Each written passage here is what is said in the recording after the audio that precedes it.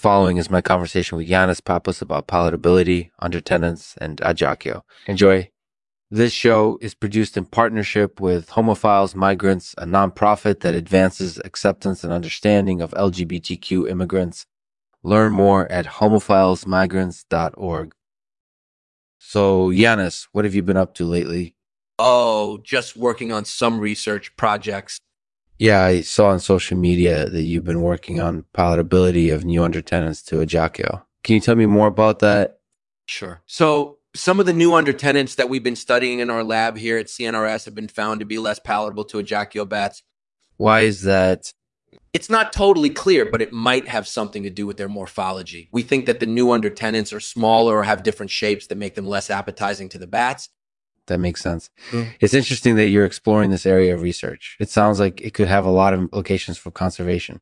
Yeah, definitely. It's always interesting to explore new research areas and look for ways to apply them to conservation efforts. That's definitely true. So what else do you have going on these days? I'm also working on a project investigating the ecology of agaribo trees in Ivory Coast.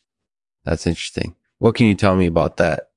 Well, essentially, we're trying to understand how the agaribo trees are impacted by mortality and how that affects their population dynamics.